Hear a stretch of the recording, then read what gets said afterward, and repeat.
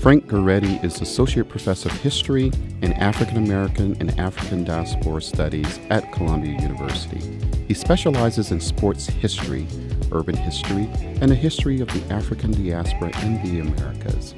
He's the author of the award-winning book, Forging Diaspora, Afro-Cubans and African Americans in a World of Empire and Jim Crow. I invited Frank to the Dean's Table to reflect on how he came to study history rather than political science, to talk about his book on the African diaspora, and to discuss his latest research on the history of popular sports. Welcome to the Dean's Table, Frank. Thank you for having me. So you're a New Yorker. How was it growing up in the city? How do I answer that in a concise way? It was amazing, and it was a struggle. So I came of age here in the late 70s, 80s. I'm the child of a Dominican immigrant whose family arrived here not too far from this neighborhood in the 1950s.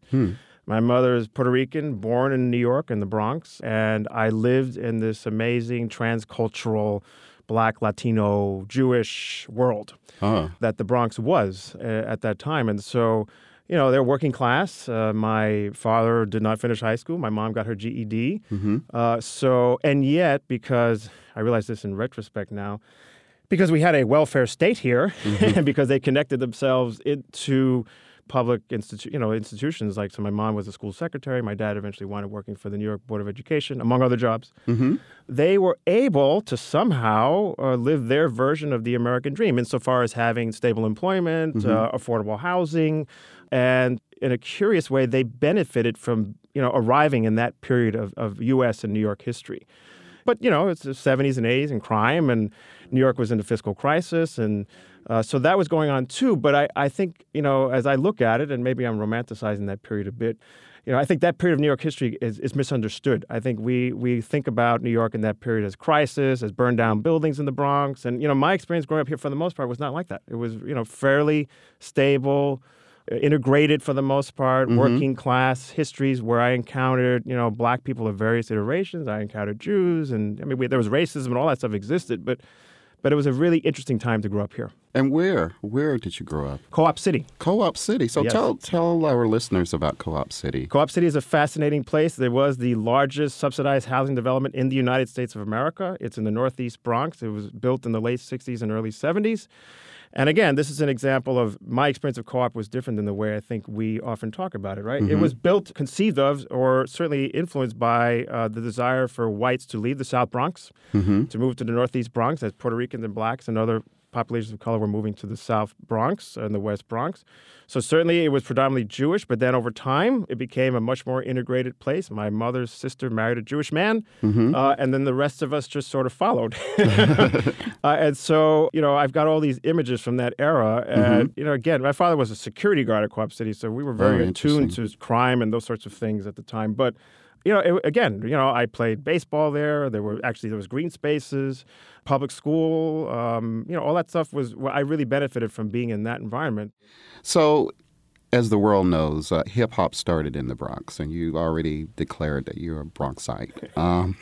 So this is probably a silly question, but were you exposed to the music and culture as a resident there? That is not a silly question, Fred, because it was all around me. It was all around me, and yet I wasn't a hip-hop head, So, again, the master narrative of hip-hop is that it comes from the South Bronx, but it was really all over the Bronx, right? So people were breakdancing, people were rapping, all the music was all around me, boom boxes, everything, all those things that you associate with hip-hop in that era was everywhere in the Bronx at that time. It was around me, but I was a kind of a 70s music kid. Oh, my God. So I was into Stevie Wonder. I was into Marvin Gaye, and so I appreciated this revolution that was happening around me. Right. And I was a shy kid, so I wasn't as kinesthetically talented as some folks. So breaking was not something that I could do, but a lot of my friends did. And, people literally after school, people would come out, put that cardboard box on the floor, and then people would just dance. It was just extraordinary, right? But I was sort of indifferent to it because it was just like, all right, that's just what people are into now.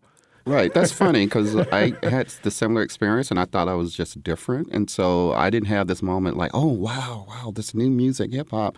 And I was listening to 70s soul, Yes. I'm Yes. a 70s kid, Yes. and jazz. Yes. And also a little garage, which was coming, or house music, which had its soul roots. And so, yeah, I feel like I missed the hip hop boat. And my father, who was a huge music connoisseur, part of that was his influence, right? So in our household, we listened to, merengue and salsa, but Right. he was big into Joni Mitchell. He was big into Bob Dylan. He was big into Miles Davis. I learned about Miles Davis from my Right. dad. He was big into, so like part of it was that I had a rich musical soundscape in my apartment, and so hip hop was just one of many things that I was exposed to. Right. So you went upstate. You stayed in the state. You went to college at Syracuse University. What was that like? So I pretty quickly, once I just knew that college could be possible for me, I decided, I'm going to try to leave the city. And part of that was because, and we could circle back to this later, is that I was a huge sports person. So the 1980s was the heyday of Big East college basketball. So this is embarrassing to admit, but my understanding of college in part was informed by what I saw on television when I saw these athletes, black athletes, playing for Syracuse. So I said, wow, that's interesting. Where's Syracuse? It started from there. And then eventually I learned it was a good enough school that I could get into as a New York City public school kid. So I decided, against my mother's wishes, to apply, and I convinced her that I could go because she wanted me to stay in the city, and it made sense. I mean, I was the first person to go to college in my family. So I get there, and it was an extraordinary time to be there. Syracuse recruits a lot of students, or did anyway, from New York City. So there are a lot of Black and Latino students there. And 1989-90, my freshman year there, was a year of extraordinary student mobilization. So when I arrived visiting the campus, Black students were mobilizing around Black studies. This is also the heyday of kind of Malcolm X resurgent or reiterated kind of Afrocentric politics that was very prominent at Syracuse. And so for whatever reason, even though I didn't come from a politicized family, it just spoke to me. Seeing all these Black and Latino students who were taking charge of their educational experience, who were kind of articulating insurgent politics. I didn't agree with all of it, but certainly it spoke to me. So I got an extraordinary political and then eventually academic experience there. And it was also a racially polarized place. So it was a place where I sort of encountered forms of racism that I hadn't as a New Yorker. In what ways? Well, it was just more explicitly segregated. Like racism existed in New York, but because of the density of the population, and because, there was a certain iteration of whiteness that I experienced, Italians, Jews, that's a different kind of whiteness than what I was exposed to at Syracuse, which, was waspier or more affluent classes of people. Right. And so, for whatever reason, at the time, I felt pretty quickly that I had to decide who I was going to affiliate with. It was a very racially, it was Jim Crow-ish. Really? Yes, it was. No doubt. And so once I figured out quickly that, I was hanging around when I first got there, mostly white students, but it was clear to, I was encountering racism from them and I didn't like what I was experiencing. And thank goodness there was this robust cultural, social world of Black and students of color there that I just plugged myself into. So then socially I found my way because I found those institutions. The Latino Student Organization was being founded at the time. And so I was involved with them and the Black student groups. And then I encountered amazing professors. So my mentors at the time were Naim Inatullah, who was a international political economist who specialized in colonialism and imperialism in the Middle East and South Asia. And this was the height of the Gulf War. And I took his class that I think it was just simply called, Problems in International Relations or something like that. And what did we read in Naim's class? We read Said. We read post-colonial theory. We read the history of British imperialism in the Middle East and South Asia. And he got up there and he was combating all this sort of imperialist apologetic explanations for the Gulf War, and he just turned me on to ideas. And he was a serious mentor for me. So he's one. And then Horace Campbell, who is a Pan-Africanist political scientist who comes out of the Caribbean Black radical traditions, very much influenced by Walter Rodney and C.L.R. James. He was my professor, and he intimidated me and because he was brilliant. But nonetheless, he opened my world to this broader tradition of Black radical politics and history, but coming at it mostly from the Caribbean and also Pan-Africanist traditions. So, so I had a extraordinary experience with Horace and with John Nagel, who was a lesser-known kind of comparative politics guy, but he taught me Marxist theory. So, I got a lot of political theory, I think now in retrospect at Syracuse, which then really shaped my understanding of political science at the time. Is that why you majored in political science, because of the courses you took, or did you have something else in mind? Like I majored in political science as an undergraduate, and I just knew I was going to law school, right? So how did you fall into majoring in political science? Great question. So my parents gave me a gift. As a first-generation college student, they did not put pressure on me to study something that would bring the family greater financial security, like many students experience, understandably so. To make a long story short, yes, it was Naeem's class. Naeem's class, that class I talked about that year during the Gulf War, it was my sophomore year, 1990-91, where I just was compelled by the notion of studying politics, but anchored in literature and humanistic forms of knowledge. And that was Naeem, right? So yeah, it was the classes, and it was the political environment at the time, right? So, Spike Lee's Malcolm X comes out in 1992. This is, again, as I said earlier, the heyday of the resurgence of Malcolm X. Louis Farrakhan came to campus at the time, and, my generation of Black and Latino students weren't quite hip to the kind of differences between the Nation of Islam and Malcolm X. It was all sort of the same thing to them in some ways. But again, it turned me on to the possibility of radical politics and intellectual life. So you decided to go to graduate school, and you initially wanted to get a PhD in that great discipline of political science. What changed your mind? So it's really funny. So I did what I tell students not to do. I was determined to go straight into graduate school. So I applied to a bunch of poli-sci programs. I think I even spoke to Charles Hamilton. I applied to Columbia, but I wasn't going to make it at Columbia. I didn't have the grades. I didn't have the GRE. But in the end, I wound up getting into Northwestern. And Adolph Reed was at Northwestern. Yes, he was. Right? I took a seminar with him as a graduate student there. So anyway, making a long story short, I moved to Chicago because I'm like, I want to go to grad school. And then I rethought that, and I decided, you know what? I'm not so sure that this is a good idea. And when I looked at the program, the only person who seemed to be doing things that I was interested in pursuing, which at the time was this kind of historically informed, anti-colonial, Black, radical politics, Adolf was pretty much the only person there at the time. And this is also in a period where my sense of the discipline at the time, and I could be wrong, was rational choice theory was very popular. Quantitative methods were very popular. Yes. Right? Yes. So, and that was not me. I was not that kind of scholar. I'm still not.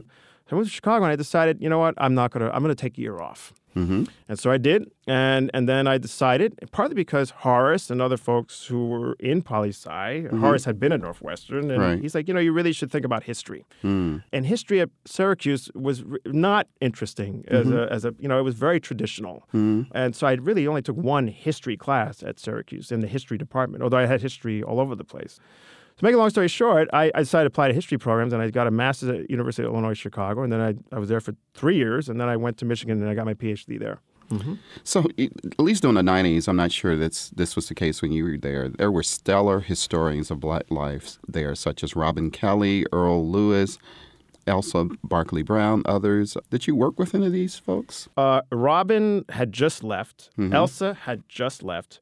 Earl Lewis was moving into administration. Right. And that affected me in more profound ways, actually, because he was an amazing dean of the graduate school.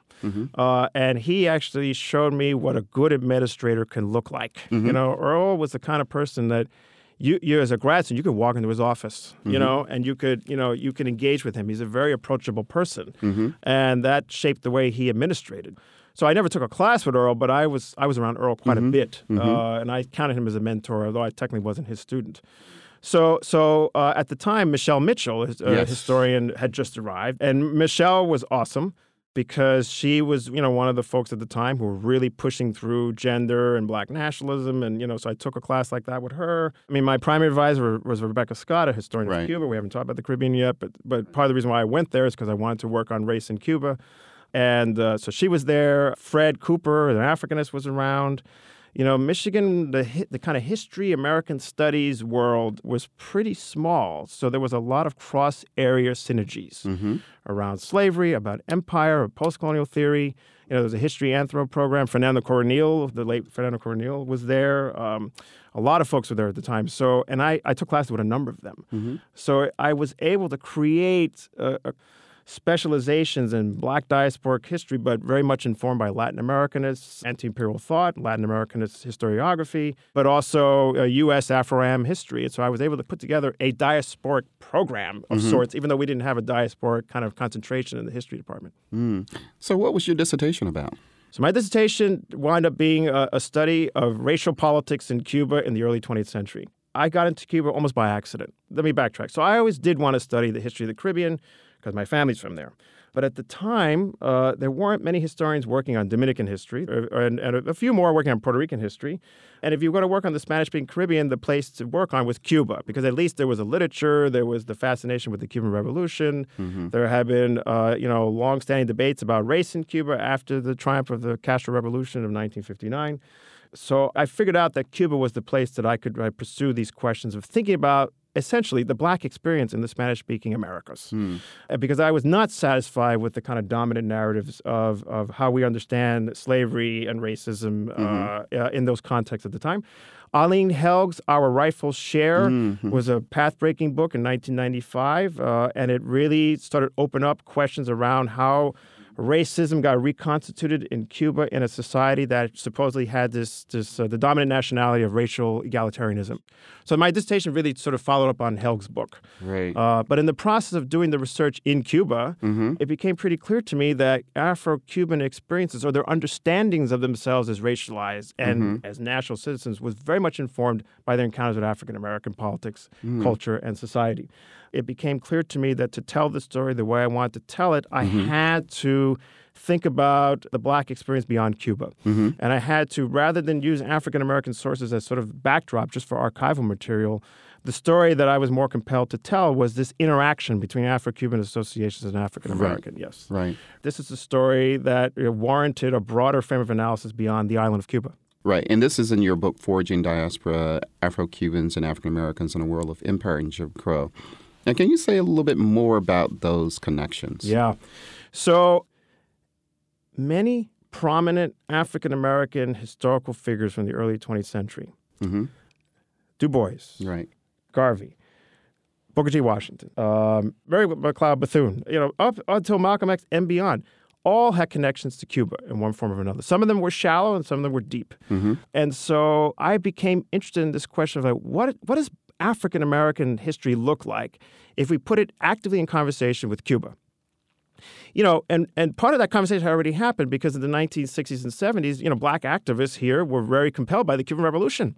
They wanted to see this experiment that was happening in Cuba, that supposedly socialism had overthrown racism in Cuba. And so there was this ongoing debate in the 60s and 70s. Janetta Cole's involved in this, many people, Angela Davis, among many people. But there's a history of that debate. There's a history of that connection that people knew about after the revolution, but very, very little known about before. So basically, it became a book about the social and cultural and political ties between different Black institutions in both countries. So Afro-Cubans had a rich associational life that resembles things that we see in the Jim Crow South. Recreational societies, literary societies. Not political parties, although there was, because the one that was started was repressed. Right. But Black associational, cultural, social, political life continued. Cultural? Yes, absolutely, right? So, we know this in a musical sense, of course, with the son and, with other Afro-Cuban musical traditions, culture, Santeria, Afro-Cuban religions, all that sort of stuff. But beyond that, the Black associational life in Cuba was rich and deep. And so African-Americans knew that at the time, right? African-American intellectuals knew that. So I looked at the Booker T. Washington papers and I kept seeing all these letters from Cuba, among other places. And the first international students who studied at Tuskegee in 1898, 1899 were from Cuba and Puerto Rico, actually. Wow. And part of that was engineered by U.S. imperialism, U.S. expansionism. But the Cuban connections, what I argue in the book, were really developed by Afro-Cuban, aspiring, upwardly mobile Afro-Cubans and Tuskegee, apart from the U.S. imperial apparatus on the island at the time. So the Tuskegee material was fascinating. I just loved the idea of exploring this question of what was it like to be a Cuban of African descent in the middle of the Jim Crow South in 1900. And Tuskegee, for them, it was a challenging place, but it was a bit of a refuge for them because they were able to pursue some advanced education. It's a very important moment for Afro-Cuban politics because some of them are aspiring to be like Booker T. Washington, just like Marcus Garvey was, right? Right. Well, that was my next question So does Garveyism or Marcus Garvey's so-called Back to Africa movement, there are Garvey chapters there. Yes. UNIA, Universal Negro Improvement Association. Is that covered in? Yes, the second chapter of the book looks at Garveyism in Cuba. But again, as this transnational black network, right? Mm-hmm. So yes, historians knew that the largest number of UNIA divisions outside of the United States were in Cuba, 52. Mm-hmm. But I'm in the Archivo de Santa Clara, a very small archive in the middle of the island of Cuba, and I've come across this reference to documents on the UNIA in Santa Clara. So I asked the archivist, and she brings this gigantic folio of papers. Really? Which were these police records, surveillance records of the UNIA in central Cuba in the late 1920s. That's amazing. And that's when I realized I've got to write about Garveyism in Cuba, right? I've got to write about Garveyism as part of this bigger history of diasporic community making, right?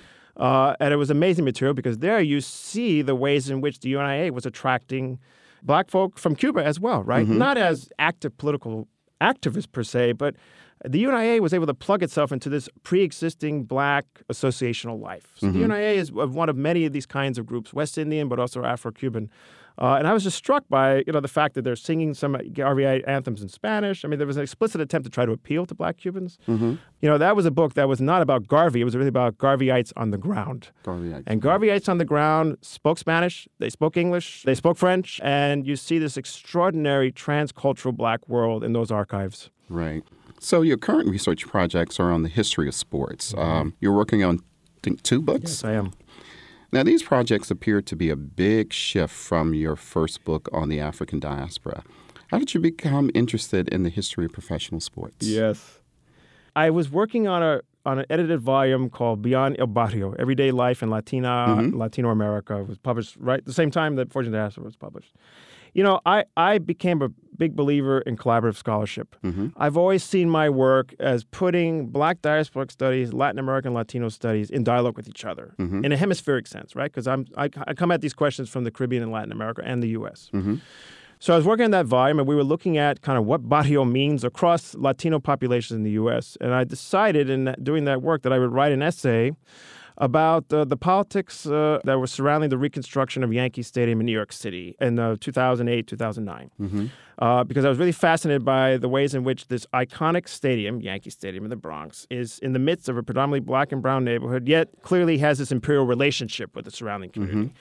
And so I really just proceeded from there. And I've always had a passion for sport, not just as a fan, but as a site of critical inquiry. I think people work on sports, they just love sports. And I do love sports. And I could sit and watch LeBron James all day long, whether he's played for the Cavs or the Heat or the Los Angeles Lakers. Right. But to me, if you look at the history of black people in sports, it's a history not just of upper mobility and exploitation, but it's a history of creative labor.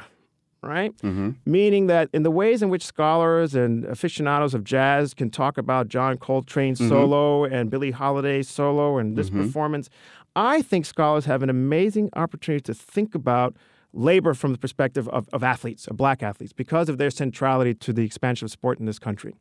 Right? So, that's one of the overriding questions, that how do we think about the black experience in sport beyond exploitation and facile integrationist narratives that we often see associated with the way in which we tell the story of the civil rights era. Mm-hmm. So the Texas book, which is now called The Athletic Revolution in Texas, really looks at the entanglements between the black freedom struggle, feminism, and the expansion of professional collegiate sports in this country in the 1960s and 70s, right? Mm-hmm. I'm really interested in explaining how is it that sport catalyzes social change racially in some ways, and yet it remains a site of exploitation as well for black people and also other marginalized populations, right?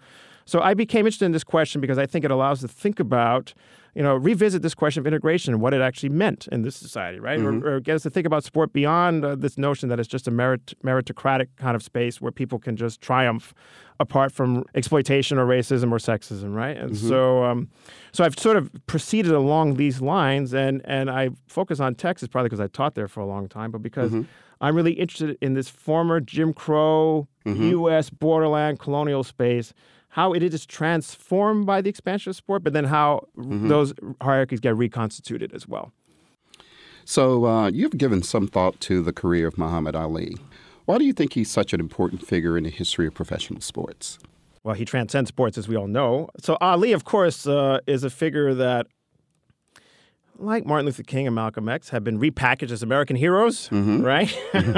They were disdained by many people in this country when they were actually alive and performing and doing their politics, but are now repackaged as emblems of American democracy. And we could talk about that repackaging process or not. So Ali is obviously important when we think about African-American athletic activism, right? For his courageous stance against the Vietnam War, for his decision to give up, for 3 years, the prime of his career, of his earning potential, and of the fame that people like Joe Louis and other African-American athletes had experienced, although, with consequences, as he knew. So Ali is important in that way. We know that story. We think about Black athletic activism and the Black Power movement, and also just thinking about African-American engagement with Islam, he's extremely important. And, when I write about Ali and his boxing matches in Texas in the Astrodome in the late 60s, I'm compelled by that story, but I'm also compelled by thinking about him, and again, it's his athletic labor, right? I mean, he was a skilled performer. And he wasn't skilled just because he had natural athleticism, but he worked at his craft like all good performers. So, of course, there's a story of brutality of boxing there, which we could talk about. But I'm compelled by thinking about Ali as this artist, right? As somebody who's articulating a Black masculinity, in fact, that actually in some ways is not in line with the Nation of Islam's hyper-masculinist politics, right? He was very skilled at crafting this notion of prettiness and integrating it into his conception of Blackness, which people have talked about, but not from a theoretical standpoint. I think boxing aficionados know this, but he gives us a sense of the capaciousness of Black masculinity, and I think there's something there to think about as you think about the kind of capaciousness of Blackness and Black manhood in that sense. Right. Well, let's shift to the present and about this idea of athleticism and Black manhood and protest, right? What do you think about the reception of the football player Colin Kaepernick and his protests against the criminal justice system? Yeah. So I love the way you articulated Kaepernick. He is not protesting the United States of America. He's protesting the brutality of Black people by the police, right, which often gets overlooked in the kind of dominant ways in which certain politicians talk about this in this country. So what I find interesting about Kaepernick, and it's not just Kaepernick. As we know, there are a range of athletes who are engaging in politics now, which is great. And part of that is the capaciousness of this group of athletic activists is because now we're in the post-9/11 era where you have women athletes who are very much part of this story, which often get overlooked. So some of the athletes who were protesting before Kaepernick were women in the WNBA, right? The Women's Professional Basketball League.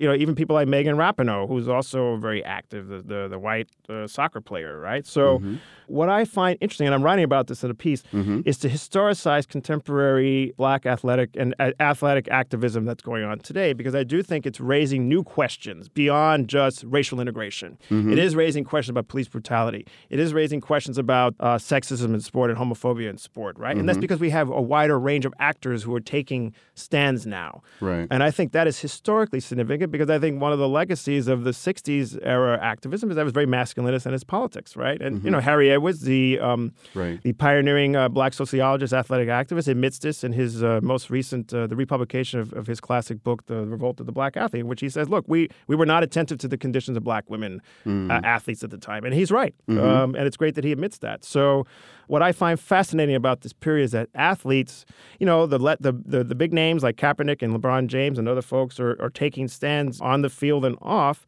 But I think we're seeing a wider range of politics coming from this group.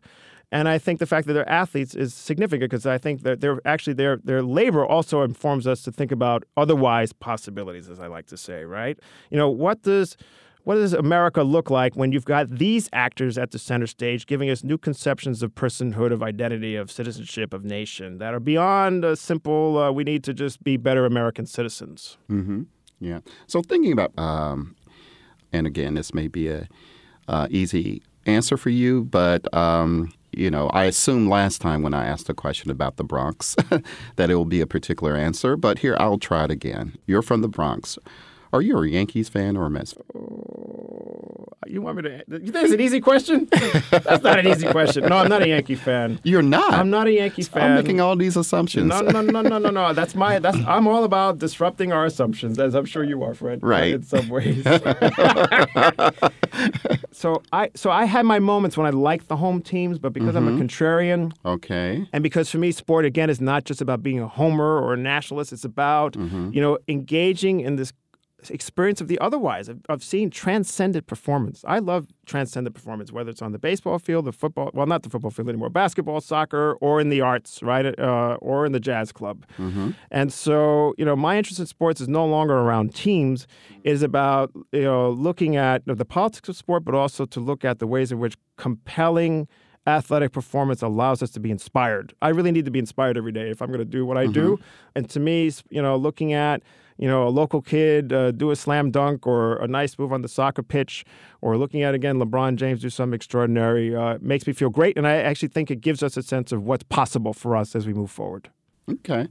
So you're neither. Okay. I am what I would say I'm a post-team sports spectator. Okay. Which people think that means that I'm a bandwagon person, but no. It's emotionally easier for me to enjoy sports if I don't have a particular rooting interest in a certain team. I get compelled by teams at a certain time. Mm-hmm. So when LeBron went to Miami and decided to, he was going to try to win a championship with them, I found that a compelling story. When he went back to Cleveland and, decided he was going to go back home and lead the Cavs to the championship. I mean, I love that story when they won the championship in 2016. I get swooped into certain sports storylines that get associated with teams, but they're not reducible to sort of the fandom of a certain sports team. Although I suspect you shift that logic during the Olympics. I don't know if that's true. Really? I don't know if that's true. You don't follow the country? No. I'm not a nationalist, Fred. Oh, no, that's I'm not. right. Okay. I'm not. Really? I'm very much. I don't want to call myself cosmopolitan, but okay. I'm internationalist in my sensibilities. I'm transcultural in my sensibility, rooted in certain, insurgent black traditions, of course. But and I sound like a scholar probably, but I'm able to translate that into my sports spectatorship. So, do I love Simone Biles? Mm-hmm. Yes. Mm-hmm. But can I get caught up in the French national team's winning of the World Cup last year? Yes, right? Okay. So no, it doesn't correlate to sort of regional, national affiliations. Okay. All right. Well, is that disappointing to you? No. I guess I'm just an old soul. I just need to get out of my sort of post-colonial kind of thinking about sports. But I don't know that I'm representative. I think that I have these discussions with people all the time, and by no means do I look down on anybody who's a traditional American patriot in the Olympics. I don't want to say I don't root for anybody because I absolutely do. Mm-hmm. I mean, what made the French team interesting are the reasons why that Laurent Dubois, the historian, cultural critic of the Francophone imperial world, shows it very clearly in his book Soccer Empire.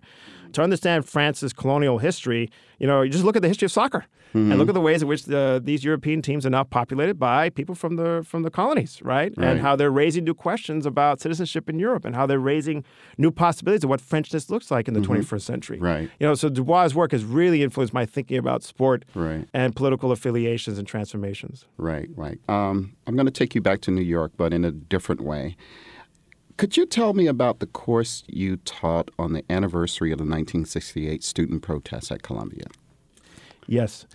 So, one of the reasons why I stopped working on Cuba, and this was a tough decision, is that I really want to work on the histories of the communities that I live. Where I live. I wanted to take that up as a political, intellectual challenge. So I really want to ground myself in the history of this neighborhood, partly because there's some family connections on my father's side here.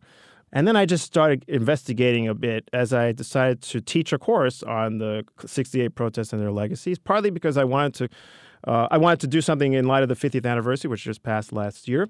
And it contains many elements that I find fascinating. There's a sport history there because, of course, part of the issue that's at stake there is Columbia University's decision to try to build a gym in Morningside Park. Eventually, it was not built because of the student protests and the community protests. From local perspective, local black history, it's utterly fascinating, the ways in which these black students are able to kind of mobilize, connect with the Harlem community, and make claims, and they're successful, actually. And, my goal here is less to demonize Columbia, although I think that's probably easy to do in this story, but to think about what are the visions of Columbia's relationship to the surrounding community that are emanated by that story that we might think about today, actually, right? Because we're not in an ivory tower situation. We say we're in the city of New York. And so the 68 project, through, by this point, sort of facilitating student research, is about thinking about our relationship to this city as we move forward in the 21st century, And so I'm very compelled by that challenge. But I think it's a wonderful opportunity to think about, where we are today, right? In a moment of resurgent polarized politics, in a moment where people are groping for answers and solutions. 50 years ago, people were engaged in very similar predicaments, and I'm not saying we have to replicate what they did. Ideally, we don't, but it can inform the ways in which we might think about these issues in the present. Yeah. So from the perspective of students, what do you think is important to offer such a course like this? Columbia students are amazing. And I know I sound like a company man, but I mean that sincerely. We've got extraordinarily talented students on this campus who are hungry for history, who are hungry for knowledge that will certainly allow them to figure out how they're going to live in the long run in a period in which this country is in, we're in crisis right now, I think, right? So, I'm not the only person who would say that. So they are a wonderful audience to work with because they are very interested in a lot of these questions that the 68 story raises. And I want to empower them not just to be activists, but to be scholars, to do research on these questions, to go into the archives, to interview people, to read political theory, to do ethnographic work, right? So it's a way to inspire them to do scholarship, right? In whatever form that might take them in the long run. I mean, as PhDs or people who are engaged in other sorts of impactful work. So I've had a lot of fun doing this work, and I see myself doing it for quite some time because my heart is here in New York. I realize now in my late 40s. And if I can engage in a collaborative enterprise that allows us to think about how we can harness historical knowledge, to think about contemporary questions, and to do that in this very local but yet extremely impactful way, I think is a wonderful challenge for me. So, Frank, I'm sure we can go on and on, but this has been terrific. I've enjoyed this conversation, and thanks for coming through the Dean's Table. Thank you so much, Fred.